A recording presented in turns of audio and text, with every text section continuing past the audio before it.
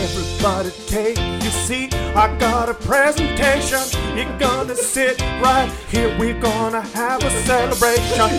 Everybody here, look at the spreadsheet. Everybody get up, gonna dance on your feet. Eat some cake, eat some cake. It's your corporate birthday. What's going on? You're listening to the Film Drunk Frotcast, coming at you, not live, from a series of Zoom studios. Sitting across my computer from me, I have the irregular regular, your co-host, Mr. Matt Lieb. Alexander Lummelton. My name is Alexander Lummelton, and there's a million butts I haven't lumped, but just you wait. Just you wait. Hell yeah. All right. We got that out of the way. I came here to win. You did. Yeah. Well, you're a winner. That's what Alexander Hamilton was, I guess. I don't know. We'll talk about it. But we also have your girlfriend, Francesca Fiorentini, joining us. Yes. Yeah. Hi. What a perfect podcast to have me on for. Matt has rewritten all of Hamilton with the word lum, and I've been subjected to it. And I didn't know this moment. I should have known that this moment was going to come, and I just didn't know when or if I would be there for it. So I'm happy to be here. Thank you. Yeah. I'm sorry that I only list your only credit as Matt's girlfriend, even though you're much more accomplished than the rest of us. Yeah. Girlfriend to the Star Wars show. Girlfriend to Good Mythical Morning. Girlfriend to the show that she founded, but it's mostly also Matt's. News broke. Co-founder. Sorry, Co-founder your real of credits my girlfriend. are what? The Bituation Room, Young Turks, anything else? MSNBC. Oh, yeah. Don't forget my mainstream media credit. The Bituation Room podcast. It's back up. Listen. Yeah. And coming at us from the Southern Hemisphere, Mr. Andrew Law. You might know him as Illy Boshin on Twitter. That's how I know him. How's it going? Oh, it's pretty good. How are you guys going? Just watched Hamilton, so things are going pretty good for me. I'm killed pretty all the happy. COVID with kindness. Yeah. And love. Yeah, with hot raps, we killed COVID together. Well, we still have a queen, so I was very much on the monarchy's side throughout this whole thing. Wait, I didn't know that Australia has a queen? The Queen of England, baby. We're still subjects of the Commonwealth. Oh, that's weird. Yeah, you guys even had a referendum, coins, and you're like, nah, we like the Queen still. Queen's pretty cool. You know, that whole pedophile super family thing. We kind of like having that hanging over us as an umbrella. That's the best part. Yeah, that's the best part. Is like just thinking about, dude, how entrenched is the royal family in having sex with children, and it's like we're keeping the monarchy till this gets solved. You know. Do you know the Queen's sign? Like, if I were to ask you, like, when's her birthday? What's her sign? Do you know? Oh God. I should know this because the public holiday, the Queen's birthday, just occurred. Oh. Wow, you get the day off work when it's the Queen's birthday. So was it July 4th? Because that's just mean. It was. It's like the only time that anybody used to do fireworks, so it's very 4th of July-ish. That's sick. You know what's weird? 21st of April. I don't know what sign that makes it. 421? That makes her It makes her a pot leaf, dude. That's her sign. Hell yeah. I don't know either. It's Aries? No. Aries is early April. I don't know. It's whatever's before Taurus. Ford Taurus. Maybe it's Taurus. I got no idea. I couldn't have any less of an idea. It might be Taurus, actually, Matt. I think it is Taurus. Oh, that makes sense. Which she is a total Taurus. Such a Taurus. I was going to say the Queen, super Taurus. What's her rising? The Queen is a Taurus. Yeah, yes. she drives a Taurus. Well, I'm very excited because, every week Vince gives me some shitty movie to watch, I do. It's just like, hey, could you watch this shitty movie? And I'm like, fine. And I watch it, and it's like usually solid B+. And and then, we talk about it. But this week, I would say that, God intervened and said Hamilton is going to be live streaming on Disney Plus. And I was like, that's what we're doing. We're going to watch Hamilton, and now we're all going to talk about it. And I'm very excited because this is something Vince, Francesca and I, one time, I forget where we were driving you, but we did a long drive, I think to the Bay Area or something. No, we were going to the river, up to the Russian River for that one. Oh, yeah. We went up to the Russian River to hang out with my friends, right? Yeah, was it 2 4th of Julys ago or something? I think so, Or maybe it was yeah. Memorial Day. I don't know. It was one of those holidays, and I was sad and lonely, and I was like, can I come on your trip? Yeah, and I was like, all right, bitch, get in the car. And so, yeah, and then while we were in the car, I was like, you have to listen to Hamilton. Yeah. And I think we got maybe 20 minutes in before Francesca and I both were like, hey, you get it. And because we could tell you weren't loving it. No. And- Well, I also had like a knee-jerk dislike for it because I feel like for a year, everybody in New York media, it was all that they would talk about. And Yes. and they're like insufferable on their best day. And so, and it was like two levels because everybody on media, New York media, Twitter, they always see like movies a little bit ahead of everybody on California Yeah. media Twitter. And then they Of love to course. like have arguments before anyone in the world has seen anything. But besides like 100 people maybe. And then this one was Right. worse because it was like that 'Cause it's plus- Broadway. It was that plus like the $600 tickets. Yeah, plus like $1,000 to get a ticket. It was like 3 levels of exclusivity, and I was like, "There's no way that this dumb fucking play can be as good as all these nerds say it is." Yeah. Also, I don't think Matt Civic sitting in the back is the best like way to experience Hamilton. I think it's your one of the first better time. ways, but fair enough. Yeah. Maybe there's other ways to experience it. So I was like, I "All got, right, I'll finally watch this shit." And then I roped in Andrew because I was like, "Well, this guy doesn't even give a shit about the presidential history, so we need like at least an outside perspective on this." It's a good question. Andrew, have you ever heard of Alexander Hamilton? But before the phenomenon of Hamilton, I'd only ever really heard the name in the context of like the founding fathers. Right. But my depth of knowledge there goes to about here's the group of founding fathers. Here's kind of what they were doing. They were signing Right. something. Definitely signing something. Yeah. They signed a thing. Well, that was Like the the thing. autograph stuff. I mean, even here, like Hamilton was one of the least known of the founding fathers until like Ron Chernow wrote that like super long biography of him, which Yeah. I assume is what Lin-Manuel Miranda read. I also read it. Yes. It's a good book. That is what he read. Yeah. And then I was like, okay. So I just assumed that Hamilton was like the Schoolhouse Rock version of the book that I just read. Totally. And that's the thing. You're not wrong to assume that. I think that is the general kind of I don't want to even say misconception. That is generally where people stand before having seen Hamilton. They go like, what is this School of Rock? What is it? Schoolhouse Rock, Yeah. like bullshit. Like it's such a cringy concept. It's like a hip hop opera about Alexander Hip-opera. Hamilton, a hip hop. And then like But that's the more because- people that told me that I had to see it, the more I dug in and was like, fuck off. I'm definitely not seeing Yeah. this. yeah, For This sure. is That's- also it's my one of those default things. reaction to a lot of things. Like as soon as I'm being told you have to watch this thing, there is some big switch that goes off in my brain where I'm like, I'm fucking never watching that. right, yeah, out of spite.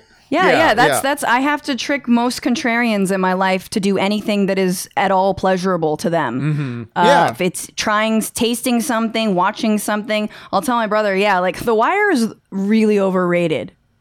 Yeah, and then he'll love it. And you tell Matt that you're like, pegging isn't even that cool. Like you should definitely like, not even try it.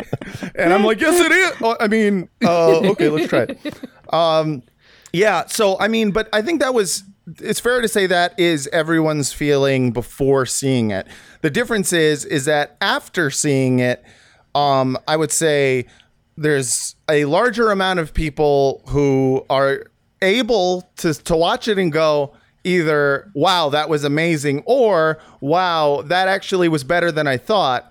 Then there are the amount of people who watch it and go, I still fucking hate the Schoolhouse Rock bullshit. And I noticed that as soon as Hamilton became this thing that was going to be streaming on Disney Plus, all of the takes started coming out about how Hamilton was Schoolhouse Rock bullshit. Everyone was making fun of it. And I was like, hey, guys, you should watch it. It's not that bad. And then everyone called me a libtard. And I was just like, no, it's not. It's good, though. So that's why I was like, I need to defend myself on this podcast. I need people to know that actually you're a piece of shit and I'm great because Hamilton good actually. So I definitely watched like the first 25 minutes. I was like, oh, this is exactly the nightmare I thought this was going to be. Right. Because like the first 4 or 5 songs are fucking terrible. Like the historical foundation is very shaky where they keep calling him an immigrant. And I'm like, he just came from another English colony. What the fuck are you talking about, immigrant? He took a boat. Yeah, he took a boat from one colony to another one. He's not a fucking immigrant. Fuck off. And then but his mom was a whore. Yeah, and the theme of the whole thing is like, wow. It's like Warhorse, where they're like, oh, you know that Hamilton sure had moxie. Like that's the whole theme of it. They present him like he's a Disney prince and he has like big dreams. And I was like, oh, yeah, fuck off. He still looks like Lin-Manuel Miranda, though. Yeah. Unfortunately, he looked he's exactly trying to like grow him. the hair out. What point did you realize you were wrong? Yeah. I don't know that I would say that I was like full on wrong, but I think when the king had that song that was like really catchy, even though he was like spitting all over himself. So you like the whitest part about the whole Well, that was musical, the first, is that what you're saying? That was the first catchy song, and then a lot of the actually it was either that. You know what it was? It was not Francesca or Angelica, the other Schuyler sister. Yeah. Like because like Lin-Manuel Angelica rocks. and Aaron Burr I don't really like them as performers. And then Angelica Schuyler had like the first, hot bars where I was like, all right, I'm starting to kind of like this. And then there was the earworm King George song, and I started so you're telling me to that give the it more first, of a chance. You're telling me the first 5 songs or so are the ones you didn't like, right? Yeah. So we're going to get into those. Like he's got big dreams and he's young and scrappy like America. I was like, suck my dick. Yeah. So I understand a little bit of hating the first song because the first song is definitely kind of what spawned an entire musical. Like I think he performed it for Obama and stuff. And like, it was like one of those things where before the musical was even written, he had already kind of started it by reading the Ron Chernow book and was like at the White House performing, the Alexander Hamilton song. So I can get being like, not enjoying that because it's a little bit reductive. It's a little bit just kind of like him, giving that an entire intro song and also the entire plot, where he's like, and I'm the damn fool that lummed him. Yeah, and it's like, it's like what we always do with politics, where we reduce it to like some personality conflict kind of thing, and it's like, it's also a musical. Yeah, that right. too. You have to remember that. too. I mean, not that. So, I mean, there's a couple of things. One, it's a musical, so obviously it's going to be reduced to just like the drama. It'll be reductive. It won't be always historically accurate. There'll be, a lot of people are like, I hate Hamilton. It's like, okay, but do you like any musicals? No. All right. Well, now can we have an honest conversation about this? Yeah. Francesca's friend said something that I thought was pretty right on, which was like, you can't be like, I fucking hate Nas, and then be like, and I also hate all rap. It's like you like, I understand disliking an entire genre. Like musicals are bad mostly, so I get you just don't being believe like, that. You love Jesus Christ Superstar. Jesus Christ Superstar is the best musical of all time. Which but I can can't say, like what song from Jesus Christ Superstar. Are you kidding me? They're all good. Heaven on Their Minds is like the best opening song ever. Jesus! You started to believe the things they say of you. Never you heard really it. do believe this talk of God is true. It's like, is that the one written by ABBA? No, it's not written by fucking. That's Mamma Mia. That's Mamma Mia, bro. right. I gotta come in on the pro musical side here, right? Yeah. I don't have any fundamental opposition to musicals. I think as far as Hamilton goes, I think it's probably a pretty plain statement of fact that to be a huge roaring success of a Broadway musical, something has to be very competently staged and performed and well written and everything. I've greatly sympathize with Vince because I had a very similar experience in my first introduction to Les Mis, which is probably my favorite Broadway musical. Yeah. Where I was moving interstate and was in a car with a guy, and he was like, now that we're alone for 7 hours, it's time for you to learn about Les Mis. And he put on a CD of like a cast recording of the entirety of Les Mis and was like, let me now sing this entire thing to you along with the musical, and I will explain what is happening throughout all the things. And I was like, this isn't really communicating it to me in the best way possible. But that said, I think still love the musical. You were able to go back to it. It's a pretty great way to enjoy a musical. I think that's how you should introduce everyone to a musical. Someone locks you in a hot car. You say, sit in the back fucking seat, and I'm going to blast this musical, and I'm going to keep looking back in the rearview mirror going, pretty good, huh? Do you like it? Do you like it? Tell me when you love it. He's the master of the house. So I love the movie too, the Hugh Jackman movie. I'll defend that one big time. Okay, here's my hot take. Fucking Russell Crowe has a less obnoxious voice than Hugh Jackman. Everybody ripped on Russell Crowe. I liked listening to Russell Crowe's like boomy voice so much better than Hugh Jackman's awful cat strangle vibrato. His pub rock voice. Yeah. I think they both sounded great, but we're not talking about Les Mis. Yeah. All right. We're talking about Lummelton. So musicals broadly, like I said, no opposition to them. No qualms. Yes, a lot of the time they're cheesy, but they're a crowd pleasing form of entertainment. Yeah.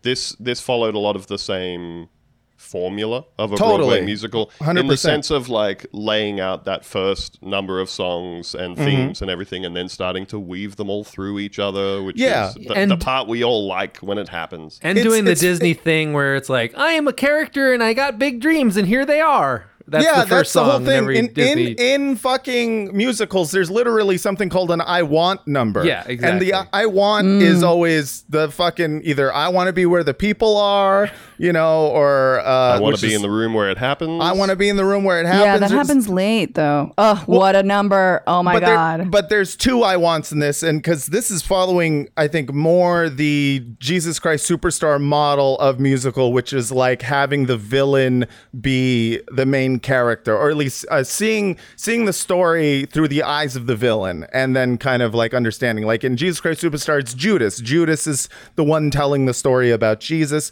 so you kind of end up sympathizing a little bit with what happens. It's the same thing with Aaron Burr. You feel bad for him for murking Hamilton, but in terms of like just plain composition of musical theater, I mean, there is nothing wrong with this musical. To dislike this musical on purely musical theater grounds, I think is like completely about taste. If you're forgiving, well, that's the thing about musicals. I think when people say that they hate musicals or that musicals are more divisive because your enjoyment of a musical largely comes down to whether you enjoy the music or not, and like that music is definitely more subjective than most. Than like Completely. a movie, like it's more I would never choose to defend certain songs that I. It's like porn. But either you liked, like sometimes I think, one it of gets the me best off songs. or it does it. No, true. And I think you're right that the first few songs are like campy, but you're right. You were right to identify for sure, because you got good taste, that Satisfied, which was Angelica Schuyler's like rewind, like, oh shit, I was in love with him too. It's such a good song. It's such a good song, like in terms of lyrics and all the like her rapping, and then the whole choreography is good. I definitely think, okay, so I Hamilton love my for sister me, like I love my own mind. You will never find a butt so yummy from behind. A friend of mine sang Hamilton to me for a year straight, like a year, and Kate. It was a coworker. Yeah, my coworker Kate was just like singing it, and I was like, "Shut up, shut up, shut up! I know it's good, and she made me hate it. Yes. But I knew, like, of course, I knew that like $1,000 was preventing me from actually enjoying it, or just listening on Spotify, which you can do, or listening on YouTube, which you can do. And so then when I finally like had a plane trip, like a 5-hour cross country trip, I was like, all right, let me do this. And I sat down, put it in, I think headphones is a good way to listen. It's a very Dark Side of the Moon type situation, but not nearly as cool. And if you sync it with Dark Side of the Moon. With Wizard of Oz. Oh no, Wizard you of played Oz. Dark Side of the Moon. You played And both Hamilton. albums at the same time. Listening to all of Hamilton backwards just to see if anything happens. Yeah, exactly. There it was. I wonder how much for the sort of traditional Broadway audience. I wonder how much of the initial, I guess, frenzy was around. It's a Broadway musical, but they are rapping. Yeah. Oh, yeah. Yes. You know, obviously, I have no opposition to as far as like form or anything like Right. that.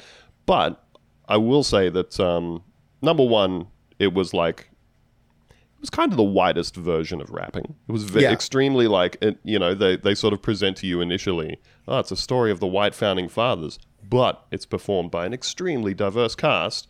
And then everybody is rapping in extremely like theater kid voices. Yeah.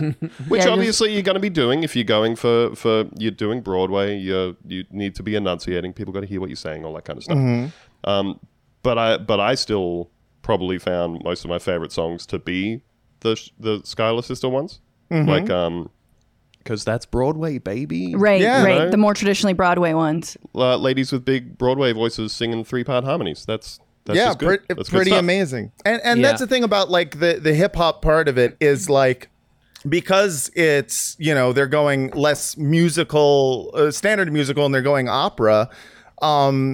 Hip hop is it's a smart way of, having dialogue without having dialogue, like the entire Right. Aaron Burr scene is just them. They're being introduced to each other. First of all, So Vince, good. so talk- lame. That's talk like the less. one of Yeah, the lame. talk less. Talk less, smile more. more. I mean, I get it. Don't let your tongue stop from getting up in Yeah. that butthole. Hell yeah, dude. I That wrote doesn't an rhyme. entire... I did my best, sweetie.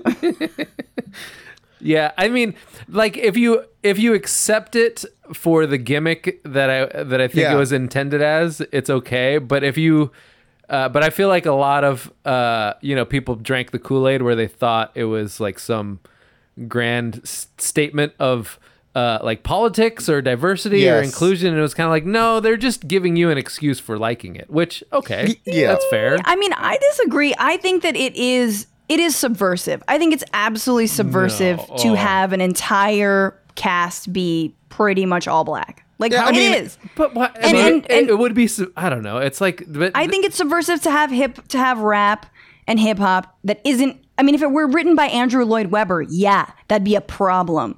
But like, it's written by a Puerto Rican guy from the Bronx who grew up on hip hop, and there's like odes to all different hip hop artists throughout Hamilton. Yeah, You can identify them. It's cool, like whatever. That feels and so, more clever than subversive to me, but I get what you're. I mean, yeah. Well, I think the way it's subversive, and I think this is, for me, identifies kind of the problem with looking at it from I think a staunchly leftist perspective, is that you kind of look at, you forget that there is a huge portion of the country that when this was coming out were saying shit like, but the founding fathers were white. This is erasing white people. And like that is, I think I understand dunking on libs. Dunking on libs is the most fun thing to do. And I get it because I enjoy doing it. And it's my favorite pastime.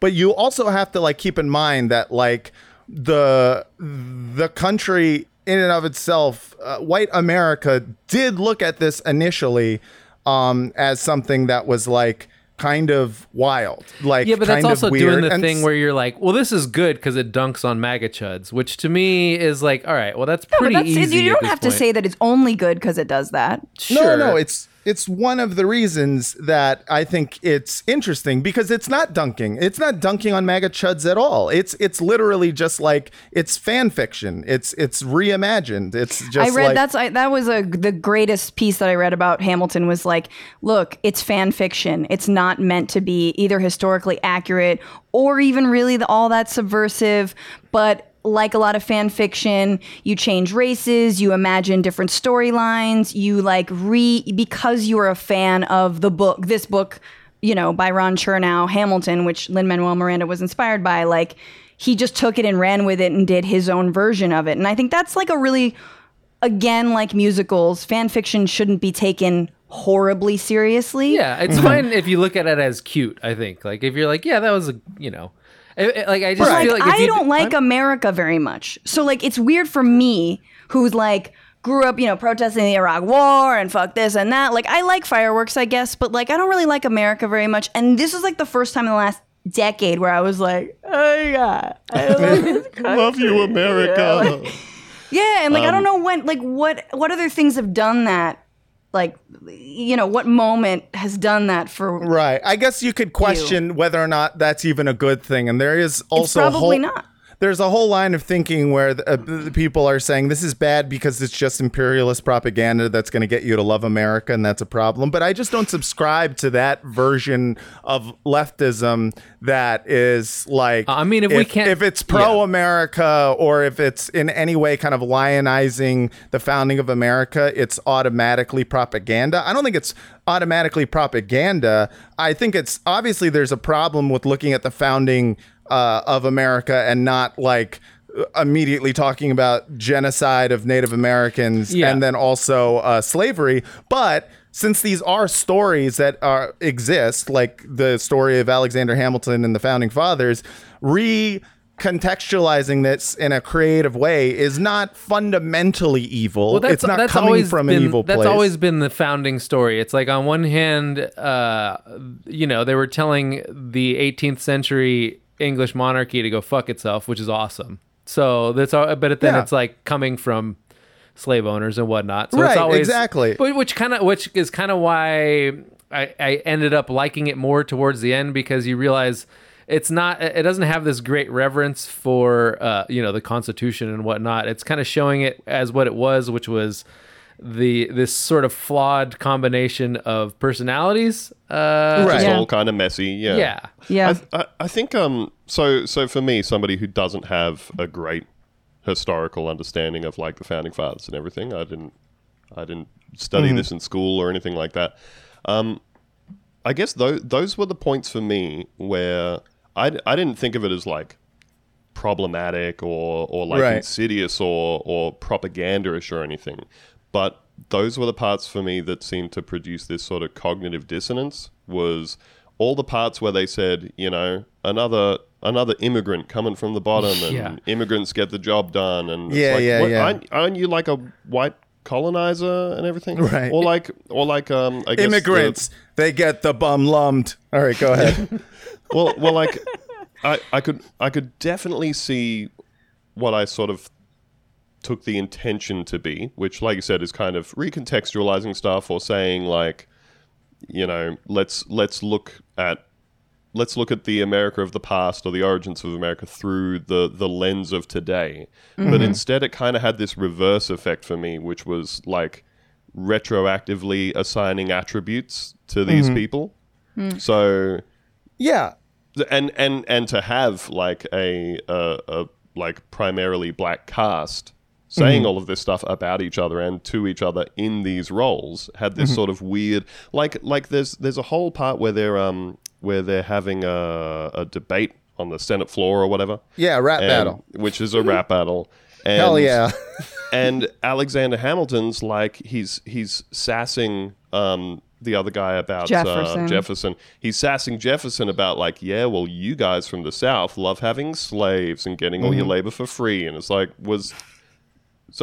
can you retroactively assign this property to Hamilton as like, actually, I was really against that stuff at the time. So they I mean, you did kind do of that. can. They did do that because like that was Jefferson's whole thing. Is like he was so like if you read his writing, you're like, oh my god, this guy is so great. He hates the monarchy and he hates centralized power. Like he was. I mean, he was kind of a rich fuckboy hypocrite. Like that was kind of his. Yeah. That was kind of his whole thing. And I think at the time, Hamilton and him did go back and forth in that way where they were they hated each other. They were calling each other out for that kind of shit. But and then he also, I don't know, this version of Hamilton is definitely very they soft pedal some of Hamilton's worst tendencies for sure.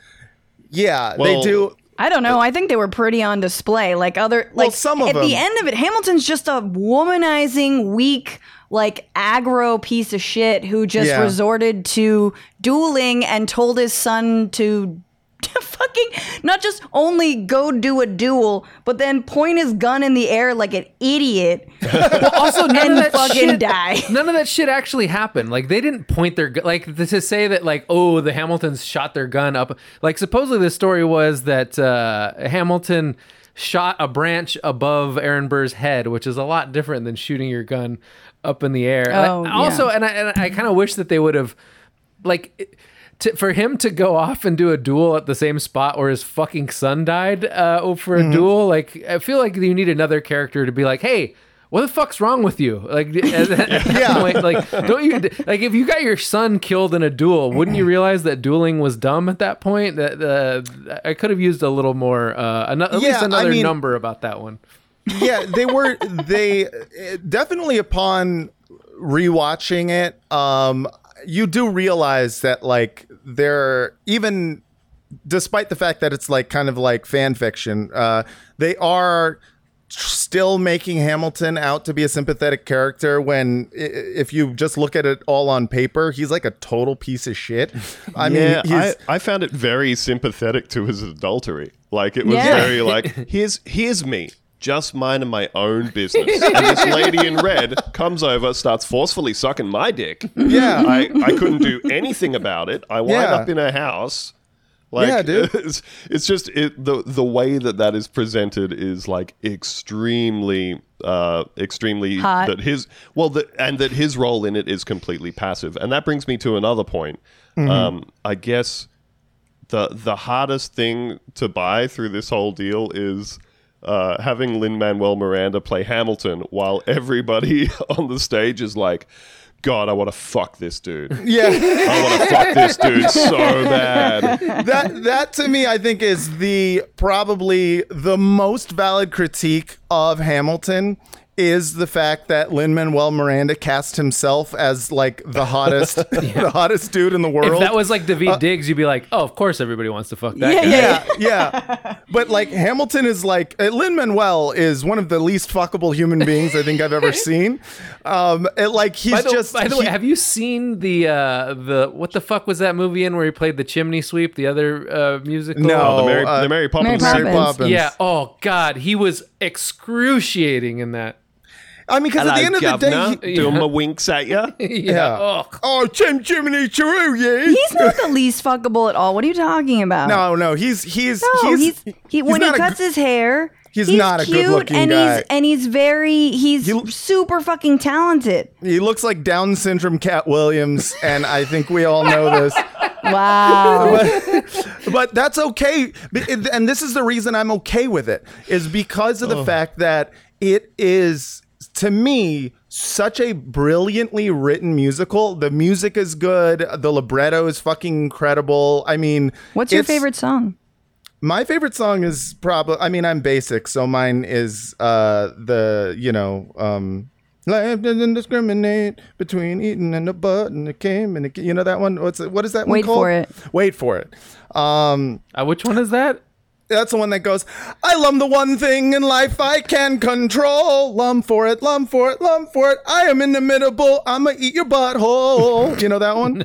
It's Aaron No, Burr singing I immediately. still He's basically Aaron Burr's explaining why he is like, a moderate piece of shit liberal Yeah, who's yeah. like, He's basically like working on the Clinton campaign, and he's like, I don't know. This is what we're supposed to do. It's her turn. He waits for which way the wind blows. He's a politician. It's a song about how. But on that note, I feel like they ascribed all of the social climbing impulses to Aaron Burr as if Jefferson, Hamilton, and all of them were not at all interested in power, which is feels a little suspect, especially for Hamilton. Not just power, but the entire sort of opening act of the musical is dedicated to Hamilton telling you about the really shitty stock he comes from and how he aspires to rise above his station. Mm-hmm, yeah. Like the whole thing, like granted for him, I guess his whole thing of, I want to be bigger than what I am. I want to be a part of history. I want to, die valiantly. I want to be eulogized and everything. Granted, that all manifests itself in him saying, I'm going to be part of, making America and making a new thing and everything. Whereas Aaron Burr's stuff is like, yeah, I want to be that too, but in whatever is the smoothest way possible. Right, in the safest way possible. Which I identify with. Oh, absolutely. Yeah. and it's one of the reasons why the show being from Aaron Burr's perspective is a brilliant move, because he does kind of represent the audience, which I think most people aren't brave enough to be like, what I'd really like to do is fight in the American War of Independence, and then like most people are in politics are more calculated, and most people in general are like, I don't want to start a fight, standing for normal something. People just want to be shot with a lead ball. Exactly. Well, right. Yeah. Like most normal people are going to do whatever they can to not be in a duel. I completely identify with the general sentiment of I love to accomplish things, and if I can do that in a way that doesn't require anyone to shout at me, then I'm there. Yeah. That's what that song was about. Wait for it. Yeah. And just wait till everyone else is left. It might not come, but just wait. Yeah. Hide. So I do think that like, Lin-Manuel Miranda placing himself as Hamilton, is one of those funny things where because he's also, and like I said, all love to his ability to write this musical, because to me it's incredible. But he's not a good singer. Like he can't really sing. Not compared to what's her name? Broadway singers. The older Schuyler sister and King George. Anyone. And George Washington. I think George Washington kind of turned it around for me, because he was the first character. He was the first character in this who wasn't smiling at me constantly and just sort of pandering, doing that like hammy theater kid pandering thing. Yeah. But the best theater singing in this for me was the King. The King was a baller. Oh, he was. I love the King. Yeah, the King was good. Let's talk about the spit, because like, why are you? I get if. I don't know. I mean, I guess it makes sense as a narrative choice if you're playing an inbred king that you're spitting up on yourself like a baby. This was pre-COVID, Vince. But it feels a lot like he spit on his chin, and he was really getting into that being like a dramatic decision that he made, and it was just hard to watch for me to watch someone spit on themselves. I understand that the spit was a little bit. It felt a little bit much, but I also think it's taking way too much away from your enjoyment of the song. I mean, the song was incredible. I was just thinking, damn, those seats are amazing, because the ability to see that spit. He was just sitting there on his chin, man. You can't wipe it. I know. You're singing. I know. I was relatively impressed with the fact that he did not wipe his chin. I was like, I couldn't handle that. Yeah, imagine the impulse control. The impulse control is insane. I think, like as far as the staging of the whole thing went, I suppose, like it was a relatively sparse set for a Broadway musical. There wasn't a lot of like scene changing kind of stuff. The main device was like the sort of circular moving platform in the middle of the floor, circular stage, so and they then could also do bullet time shit. That was kind of cool. Yeah, Yeah. and That people was kinda cool. like kind of moving chairs around and stuff. It is. Doesn't that get you a little? little bit, Vince, when they were like singing "The world turned upside down"? Everyone's like mean, moving the chairs. The and whole you're like, thing, oh my god! the whole thing got better as it went along to me. I mean, it started out like I said, first 4 songs, I was like, this is awful. Like the songs aren't that good. The dancing is not impressive to me. And then the songs got better, and then when it got to be like a battle of personalities, which is kind of what I think the Constitutional Convention actually was. It started to get better. Like everything got better. And then there was still another 20 minutes, and I was like, God damn, how fucking long is this? It's quite long. I feel like that's maybe a relatively common experience for people who are not like hugely dedicated theater heads, you know? Yeah, like, where, that's if fair. If it's a thing that you're not watching on a regular basis or whatever, I find that any time that I am watching a musical, you do spend the first several minutes going, we're doing this, huh? Yeah. Everybody's just up there dancing, and they're also singing all the words of the play to me. Yeah. Takes I a had to little be bit in a to high settle school into. musical, not the high school musical, but I had a lead role in Bye Bye Birdie, and No big deal. was the first. No big deal. I was the first person to break out into song in every show, of course, and I felt the moment the audience was like, Here we go. and keep going. You can feel somebody like very very badly shifting gears as the whole audience goes, oh, okay, we're settling into this. Yeah. And once you have settled into the entire conceit of this is what's happening, and like I said, I think there is also that thing that happens with this type of musical theater as well, that's very common through all of the different most sort of successful ones, which is introducing characters with their own songs and motifs and particular wants and needs and everything, and then as the musical goes on, they'll start to weave those different melodies and lyrics and the previous musical songs through each themes. other, and I think that style of songwriting and everything takes very particular talent. Yeah, I completely agree. It is not easy to weave multiple like melodic motifs into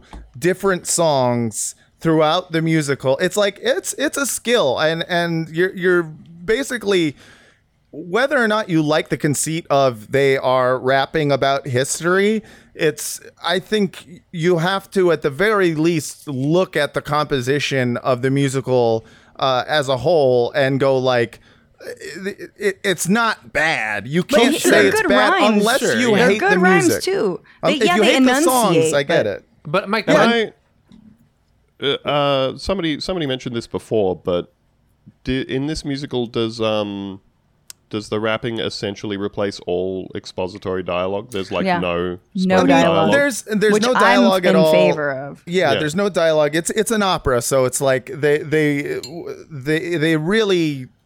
I think there's at one point where they're like reading a letter that maybe was George Washington's letter, right? no, When but he- even that it was sung. It was still it was, that was still yeah. singing that, So the basically the rapping is expository. At certain points, and then at some points it's just kind of like a cool device, like during the Schuyler Sisters song where Angelica is singing that we hold these truths to be self-evident that all men are created equal, like that.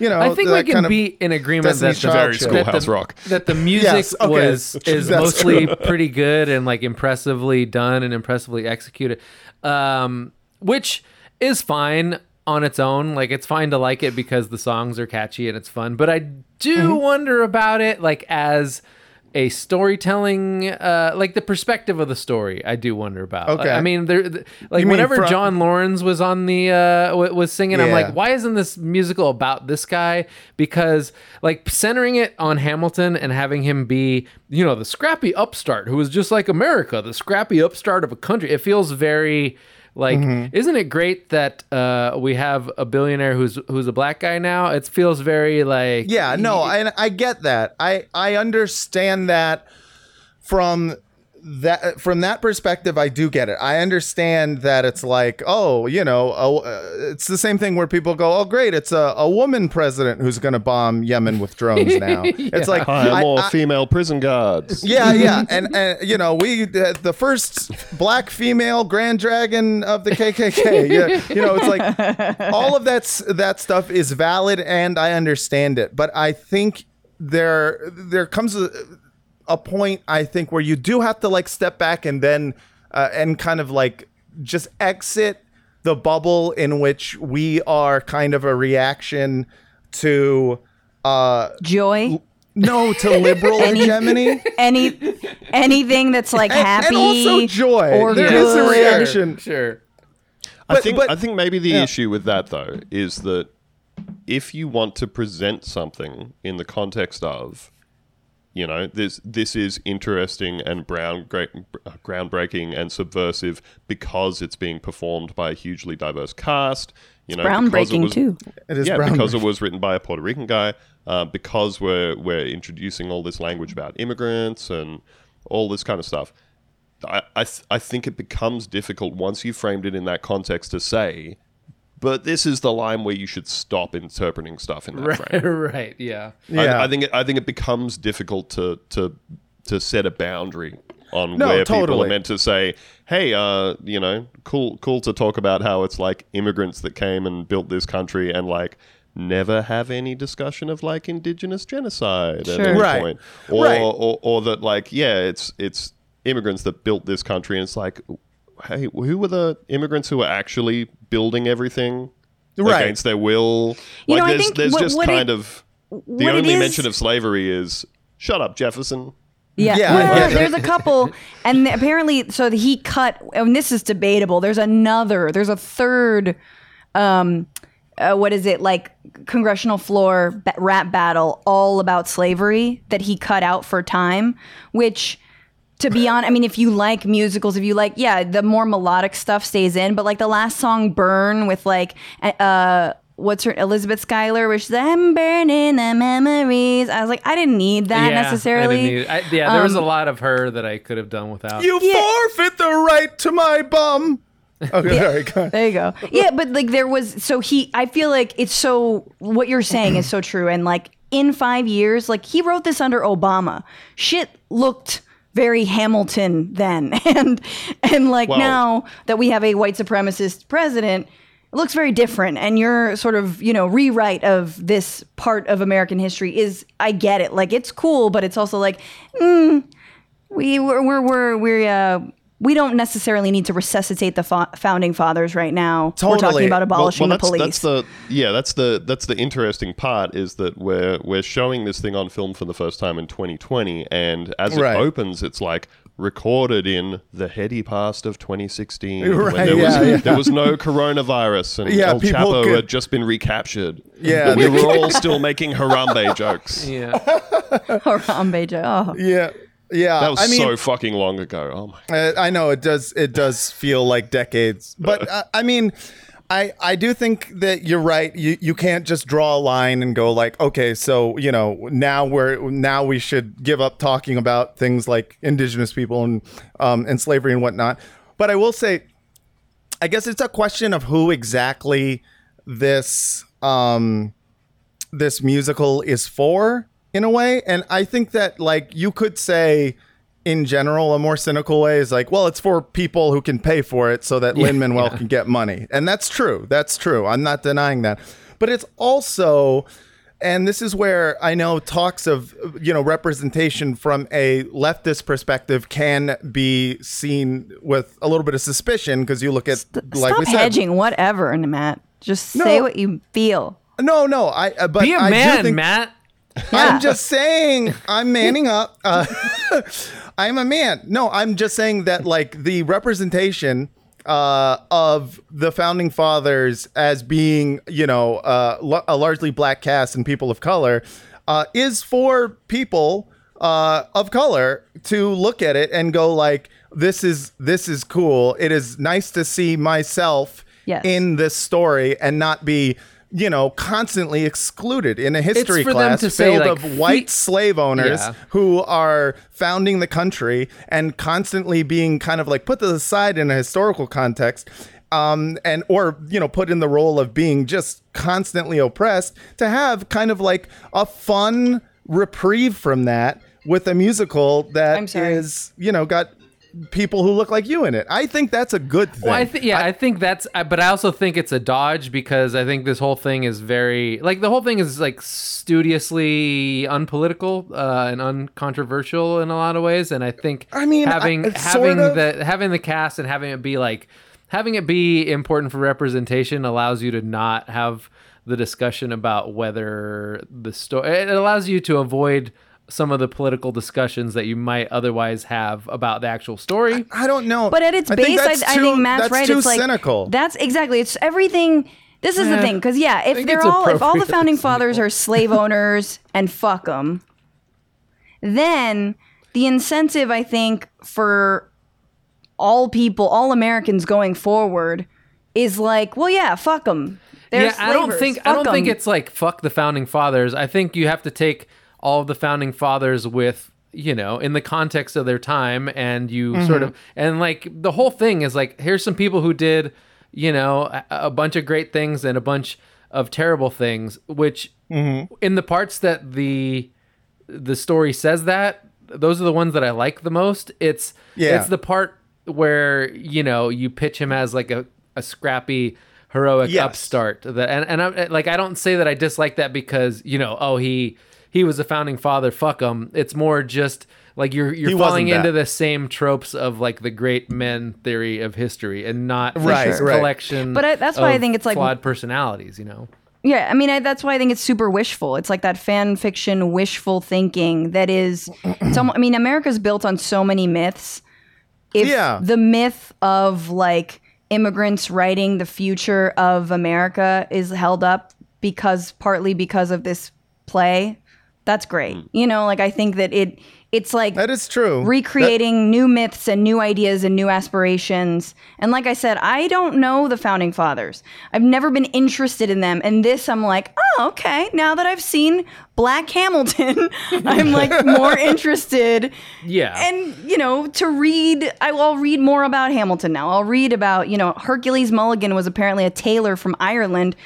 Definitely an immigrant, not a colonizer. Great name. Yeah, great name. Oh, hey there, I'm Hercules Mulligan. Hercules. Oh, Jesus doesn't like it when you just take another shot in golf without counting it towards your score. Jesus doesn't like it when you're cast as a black man when you're really a white Irish man. Jesus hates when you cheat doesn't at golf. like.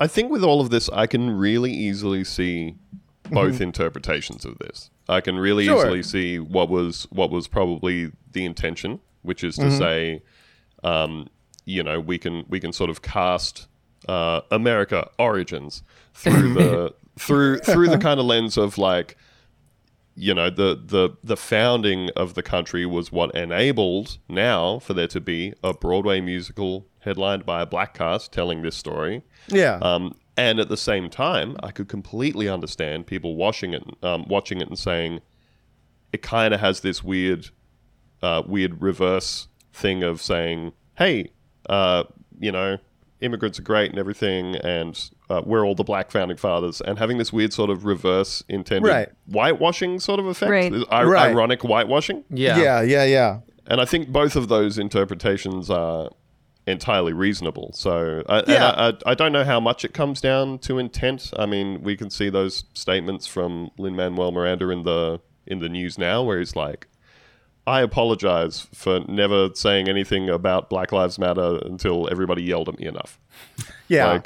It feels a little bit like that, some of the statements. I'll say without actually knowing him and only knowing lots and lots of theater people of all shapes and sizes and stripes, that his intention was, I'm a big fucking dork, and this book is so neat. Yeah. And then like deciding that like this would be cool if Hamilton was rapper, and then deciding to make Hamilton rapper and then going, isn't this neat? I think it's a very, very like surface level, superficial politics in it. It's relatively apolitical, I think, if you're looking at it from any kind of like deep perspective. I don't think it's intentionally revisionist. I think it's more it's fan fiction. So I think looking at it as revisionist is giving a little bit too much credit to Lin-Manuel. I don't think he is someone called him an imperialist on Twitter. And I was just like, I don't think he's an imperialist. I think he's a liberal. I think he's a dork. Yeah. And he's a dork, and that's fair. Like I totally agree with your read, but I think it is interesting because I actually have read a lot about the founding fathers, and like depending on who I read, like the villain of the story always changes. Like there were times when I would read shit, and I'm like, oh, Jefferson's the good guy, and then I'd be like, oh no, Hamilton's the good guy. And I think the strength of this play is you're like, oh, neither of them were really the good guy. They just had Hamilton was the scholarship kid who becomes an elitist because he pulled himself up by his striver, and he was like, well, why can't everybody else? So he's kind of got those authoritarian elitist tendencies, whereas Jefferson's like this sort of noblesse oblige, rich guy fuckboy kind of deal, and like both of them are kind of equally right and wrong in a lot of ways, and so and both equally insufferable human beings. I feel like there was a lot of the whole sort of great man mythologizing of Hamilton in this. A lot of the totally. My greatest crime is simply working too hard and being too attractive to all of the women. Caring too much, And look how sad I was when I cheated on my wife multiple times and paid for a guy to become a cuck. At the same time, could you have written 37, 57, however many Federalist Papers? That's how I knew that Lin-Manuel Miranda was a huge dork, was when like one of the biggest lines in it was, this guy wrote 51 essays. That's a lot of essays, not for credit.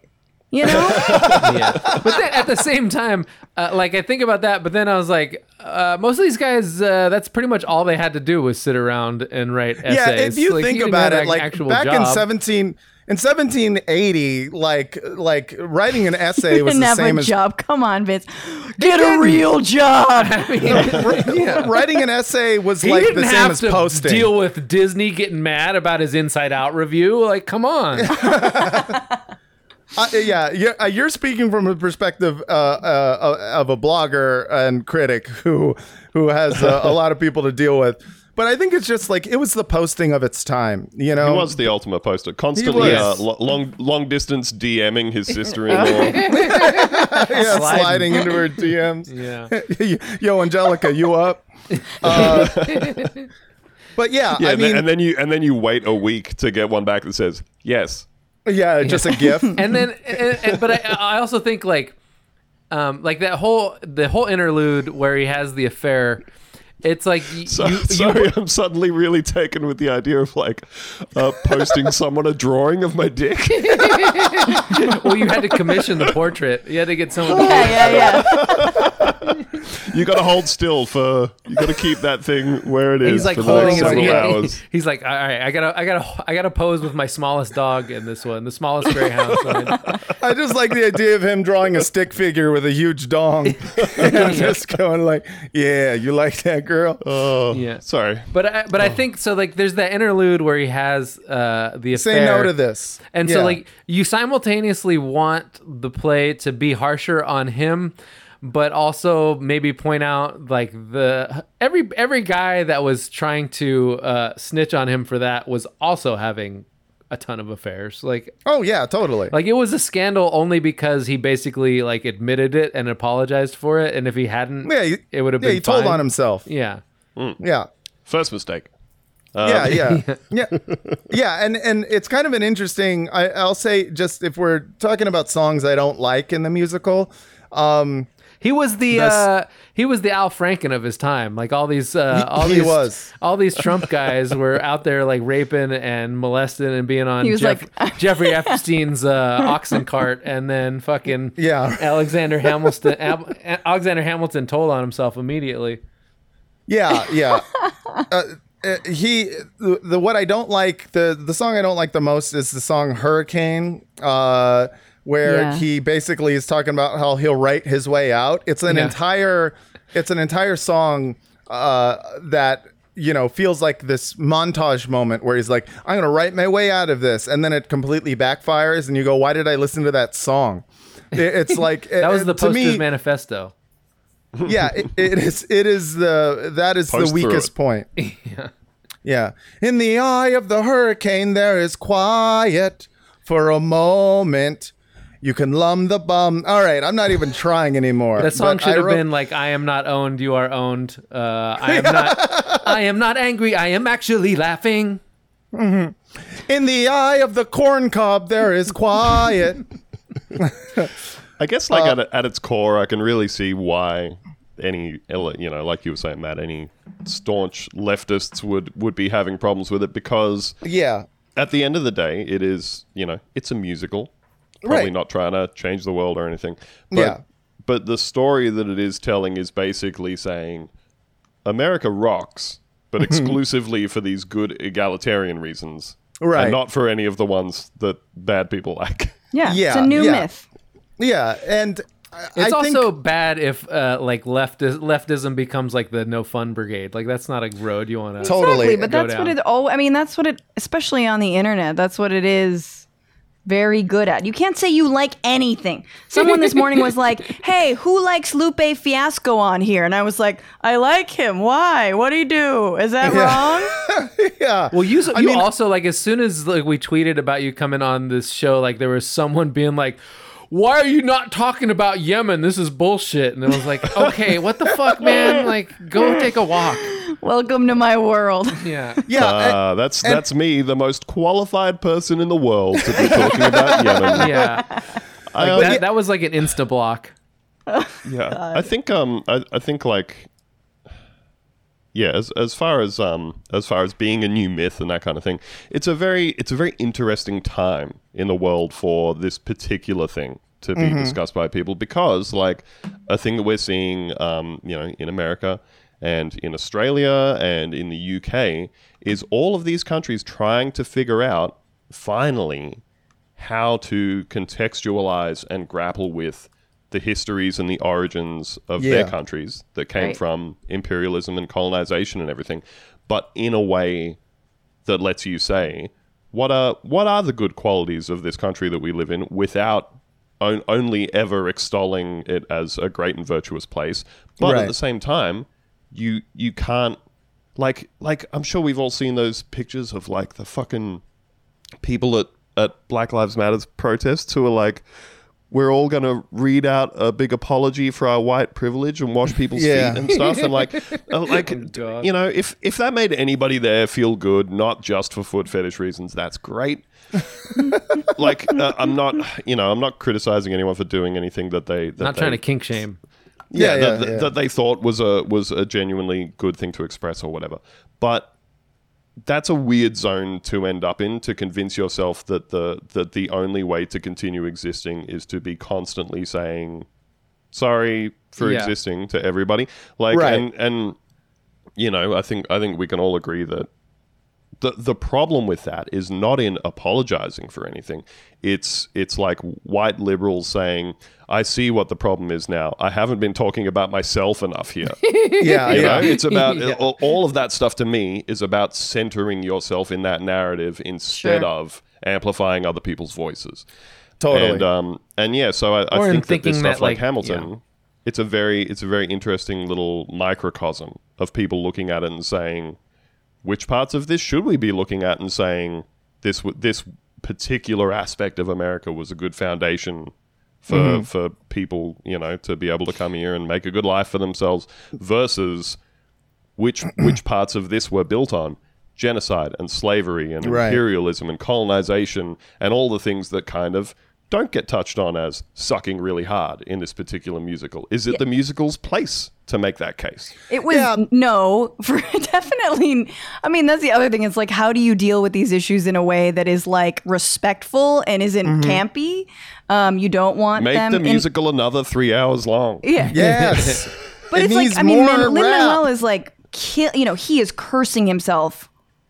Like he's thanking himself and thanking the whatever, tarot cards universe he believes in, that like the George Floyd BLM protest didn't pop off even just a month later, or a couple months later. But like the fact that the Hamilton is being released now is precisely the time that you're explaining, and this moment we're in. It's like it's still holding up. It totally holds up, but it's like people are straight up toppling. Yeah, they're George toppling Washington statues. Like you can't, exactly. it holds up as long as you don't assign too much like import to it. Like it holds up as a good piece of musical theater, and that's fine. Yeah, and I think it's important to remember that musicals in general are mostly schlock. Yeah. And Oh, if you Schlock? keep schlock. yeah. Like musicals are not meant to be, for the most part, some grand statement about anything. I mean, if you look at the history of musicals, I don't think there has ever been an important musical. That's not true. I don't think that's. I mean, I don't know. I don't even love the genre that much. But like, Rent was pretty groundbreaking and had Yeah, I think Rent talked about like HIV, AIDS, death, suicide, That's LGBTQ true. stuff. That's and true. Did it pretty guess, well. I guess, but it also Rent being. I've never seen it. I Rent- only know the Rent- parody where they're like, everybody has America. AIDS. Right. AIDS. I mean, essentially, yeah. No, but better. but Rent didn't. To me, like the play is much different than the musical, right? So, like Angels in America did, I think, a lot more. But it's was sad. It's a much more important work than Rent. Rent at the end of the day is a musical, and I think musicals, More people will have seen Rent than they will have seen Angels in America. I don't think it's necessarily fair to like tar musicals specifically as being like unimportant in this sort of way, because I mean, nothing is important. If somebody told me, hey, this Great. big blockbuster movie is a capital I important movie, Right. I'd be like, you'd be doing the dismissive wank gesture. And Yes. like it's not, none of these things are changing anything material in the world. Right, Like but I all they're think I'm doing talking- is spurring conversations and stuff, Yeah. which is good. But I think I'm talking about intention. I think that's where some of the, that's what we're talking about a lot of times when we talk about the problematic nature of this particular musical, is we're trying to ascribe a particular intention to the creation of it beyond it was a dork who read a book that he liked and and wanted to make a rap Hamilton. Like I think when we start getting into conversations about things like, well, I don't understand why John Lawrence wasn't what the book was about. Or it wasn't what the musical was about. It's like, well, he didn't want to write a Lawrence musical. He wanted to write a Hamilton musical. That's what he read a Hamilton book. book called Hamilton. My play called Hamilton. Well, right, exactly. Well, when you tell a story, you inevitably are not telling a different story. Yeah, Yeah. exactly. That is story writing. Yeah, it's the way it works, and I think in general, a lot of the problem that I have with kind of the way we are, like the discourse right now about Hamilton, is that like there's a couple of different camps, some that I agree with and some that I don't. There's the one camp that wants to have like an earnest conversation about the musical in general being kind of dismissive of a lot of things that were happening and being revisionist and whatnot. I may not agree with it, but it's like, if it's done in earnest, I'm happy to have that conversation. There's another camp that just hates when theater kids are happy, and I get that. I am very much a part. Everyone gets that. Yeah. Everyone, I think, for the most part, gets that. I think everyone understands, yes, like theater kids having joy, there is something about wanting to pants dorks. But that being said, what I don't like is when you take the idea of like, I don't like this because those fucking dorks won't shut up about it. And then you ascribe some sort of political, yeah. You pretend it's political. You pretend the reason you don't like it is because, oh, well, it's politically problematic. And you go like, that to me just screams of concern trolling. And I think it's okay to be like, number one, I don't like the musical or musicals. And I don't want to see it. And I think you're a bunch of dorks for liking it.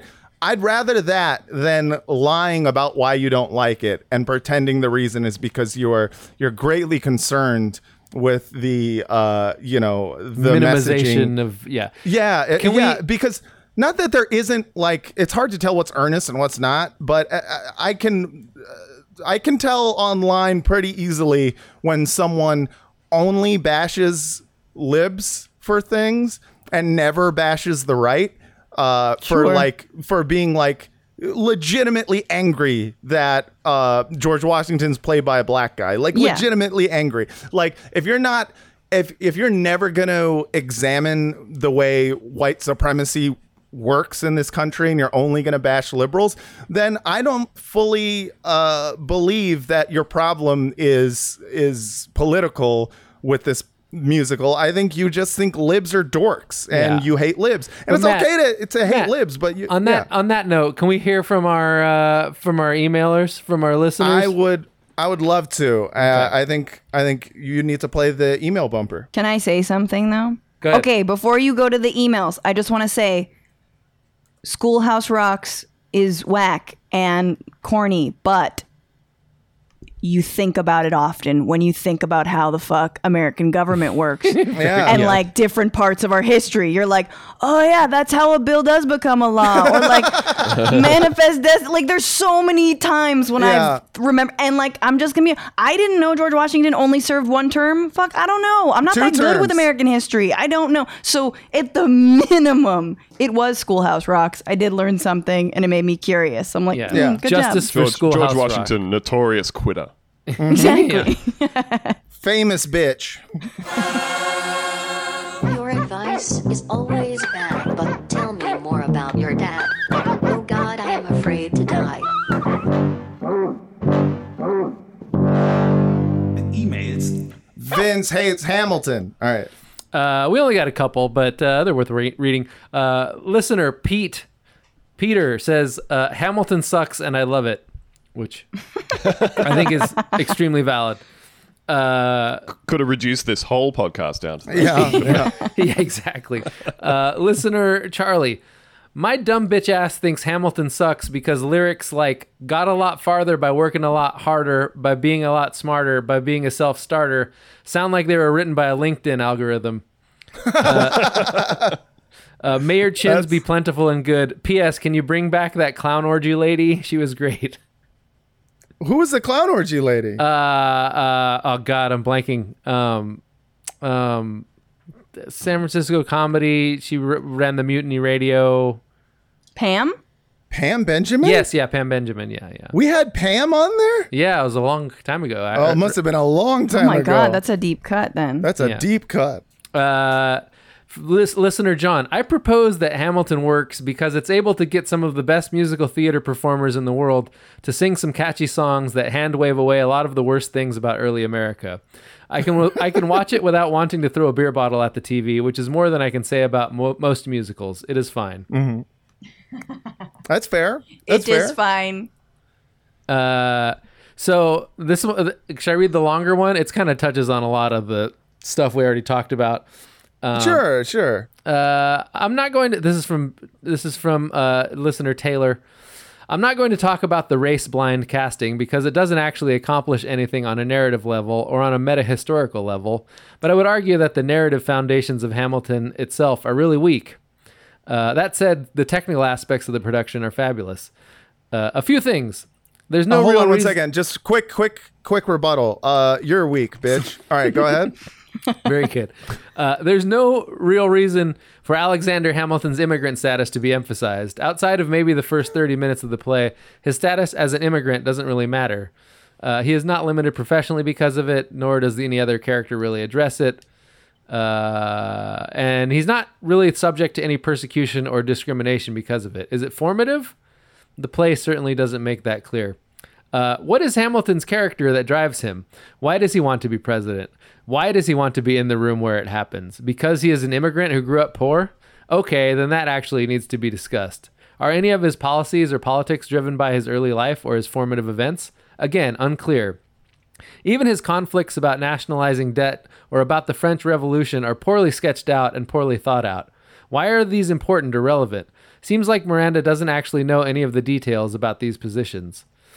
I don't think Miranda, he doesn't know. I think that those positions are irrelevant to the narrative of a 2.5 hour musical. Yeah. Like I don't think he's going to get into how his childhood, informed his idea that, debt should be nationalized. I mean, I can't imagine that being a story, you know? What's the deal with Hamilton cheating? First off, that whole sequence is creepy, and he's all bonered up for this rando lady because she is, quote, helpless. But also, that's true. That is probably the weirdest part. But also, where is the narrative foreshadowing that would make this decision make sense? Yes, it happened, but why? Miranda doesn't seem to be able to grapple with Hamilton as a person, only as this hero, which he clearly sees as a stand-in for himself.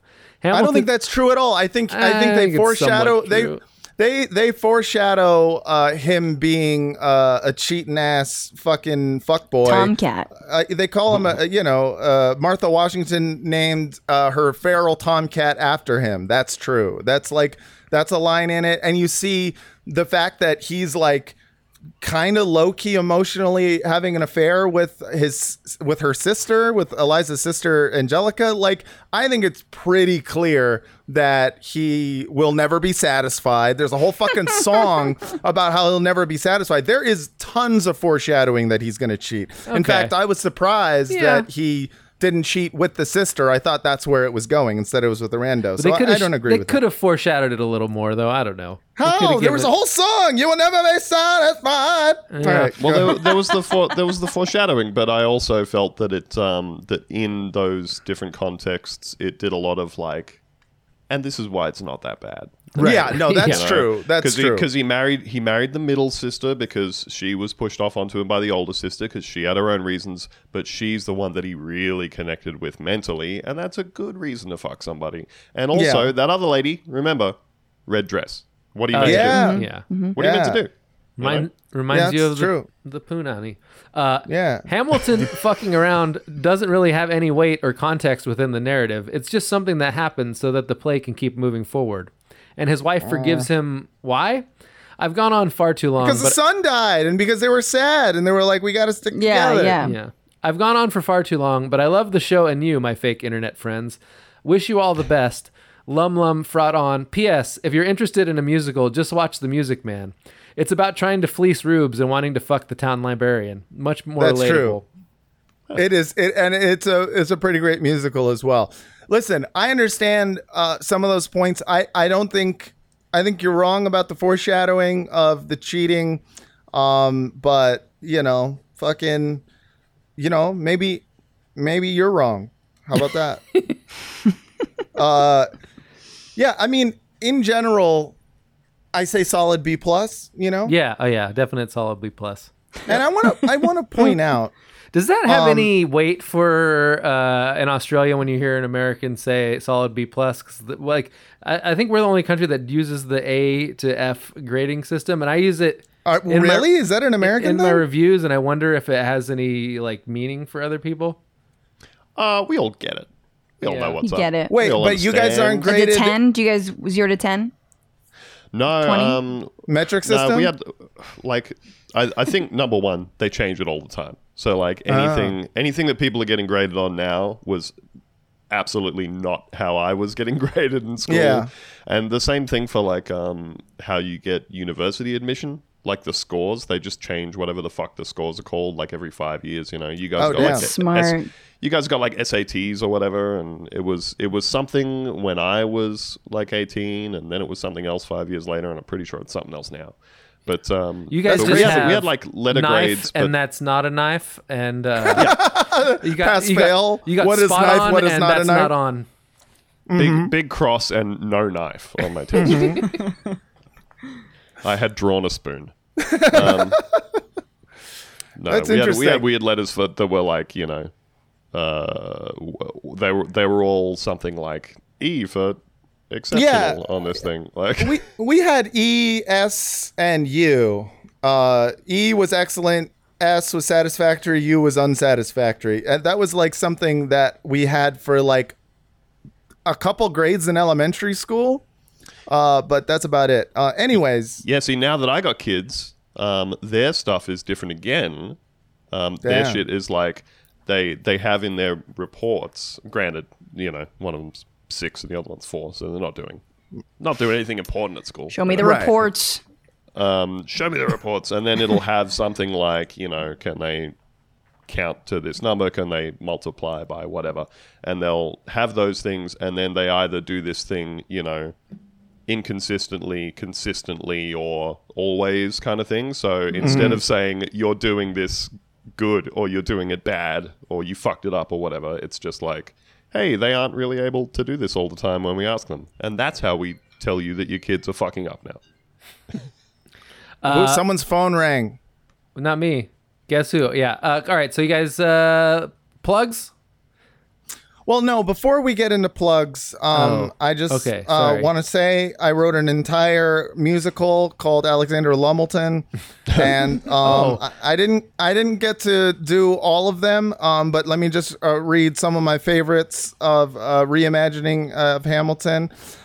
There's I'm not lumming away my butt. I'm not lumming away my butt. All right, so that's one of them. Raise a glass to buttholes, something we can always eat all day. All right. Lum around, how yummy it is to eat the butt right now. That's good. That's good. Thank you. Let's see. Fire, dude. Bars. No, I got more. Oh, it's the 10 Lum Commandments. Number what? Number Lum, the challenge, demand satisfaction. If to eat the butt, no need for further action. Lumber 2, if they don't, grab a friend, that's your second. Make them clean their ass, because it's Lum and what's expected. All right. Let's see. Oh, yeah, that's, no, that one's not good. Let's see. Lum where you are, Lum where you started. I did so many of these. What about a rap, Matt? What about a rap battle? Oh, rap battle. All I wrote was, yo, what up? This is Hamilton. Flap, flap, flap in that ass. What with that constitution? It wasn't very good. I couldn't think of a rap. Thomas Jefferson's lumming holes. Very good. Okay, hold on. No, I got more. Let me see. Let me tell you what I wish I'd known when I was lum and dreamed of glory. Holes, you have no control. Who lums your bum? Who makes you come? All right. Let's see. Gotta start a new nation. Gotta eat my bum. All right. I feel like you turned into Laramie all of a sudden. Laramie? Yeah, why? Because I'm doing a list? Yep. Listen. Let's see. I want to lum in the bum where it happens. Let's see. No, there's good. Yeah, best one lum back on my bum. That's one of my favorites. And let's see. What about what did I miss? Oh, what did I miss? What did I do for what did I miss? Oh, Thomas Jefferson's lumming holes. You know. Okay, you did that. That's okay. Oh, One last. I have the honor to be your obedient servant, L. Bums. Okay, all right. I imagine butt so much it feels just like a memory. Let's see.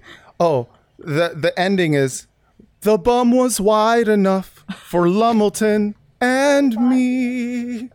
All right. And that's it. Lummelton. I think that's the title. Very good. I just wrote, it took a while, but I did it. So you're welcome, America. Happy birthday. Happy birthday. Happy 4th of July. Let's do plugs. Guys, thank you so much for coming, for lumming on the podcast to talk about Alexander Lummelton. Andrew, where can people find you on the internet? People can find me on Twitter at IllyBotion. And you can find me talking about Australian stuff on the podcast Bunta Vista. That's BOONTA Vista. Hell yeah. Just talking about a bit of Australian news, whether or not Bigfoot is circumcised, all that kind of stuff. All the important things, you know? You think Bigfoot's circumcised? I don't think he is. I think he's living natural out there somewhere. Yeah, I think so too. I think that's right. All right. Follow him, IllyBotion, on Twitter. And Francesca, where can people find you? On Twitter, Instagram, Franny Fio, and the Bituation Room podcast. Yeah, listen to the Bituation Room. It's back and it's better than ever. Frotcast@gmail.com for all your questions, comments, concerns. Patreon.com/Frotcast to get all that super bonus content. Vince, what's the Google Voice number? You guys, there's so much bonus content. If you're not subscribing, you're really, really missing out. 415-275-0030 for the voicemail. Frotcast or Patreon.com/Frotcast for the Patreon. Goddamn right. All right, everyone. Thanks so much for listening. And until next time, good night and good shins. Who lums your bum? Who makes you come? All right, bye.